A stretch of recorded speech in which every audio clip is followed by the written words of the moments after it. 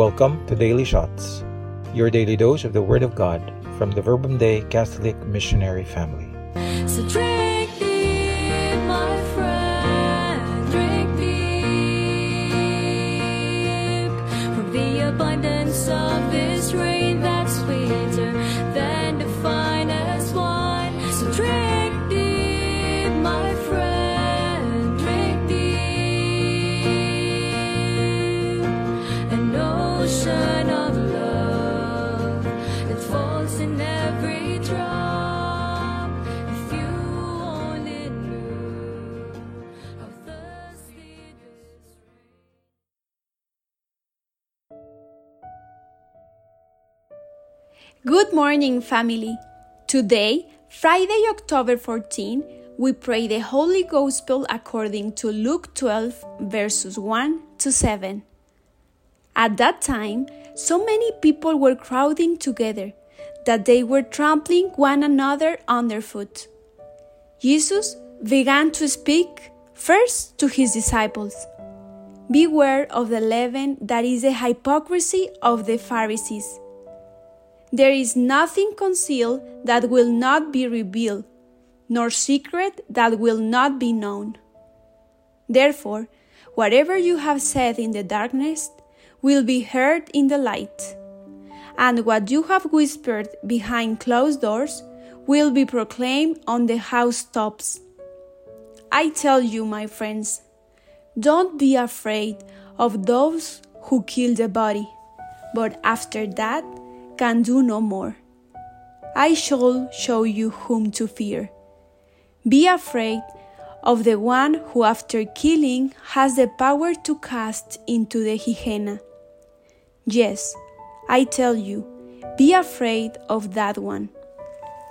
Are not 5 sparrows sold for 2 small coins?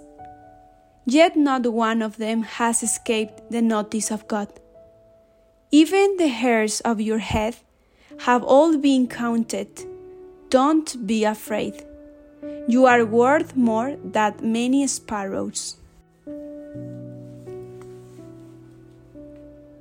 Today's gospel has resonated a lot in my head these days, especially the part about being hypocrite.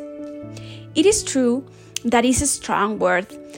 I really don't know if in all countries this word has the same meaning, but in Mexico, telling a person that is hypocrite can end up breaking with the relationship.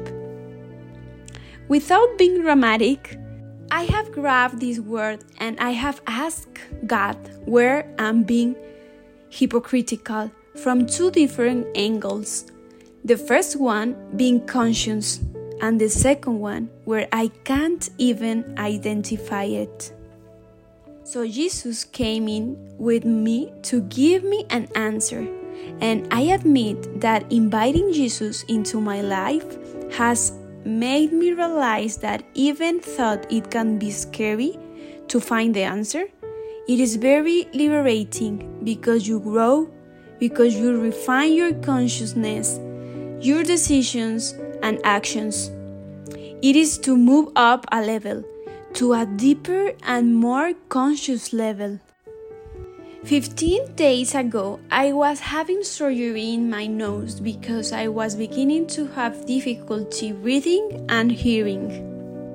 Just 2 days before, I was in church looking for a priest so I could receive the sacrament of confession and have my soul at peace for the operation. Well, at least that's what I thought. However, during confession, I start telling the priest, I'm here because tomorrow I'm having a nose job. To which the priest firmly replied, Is that what you are sorry about? What do you really need from God? Then an awkward silence followed. I was totally blocked. He was right.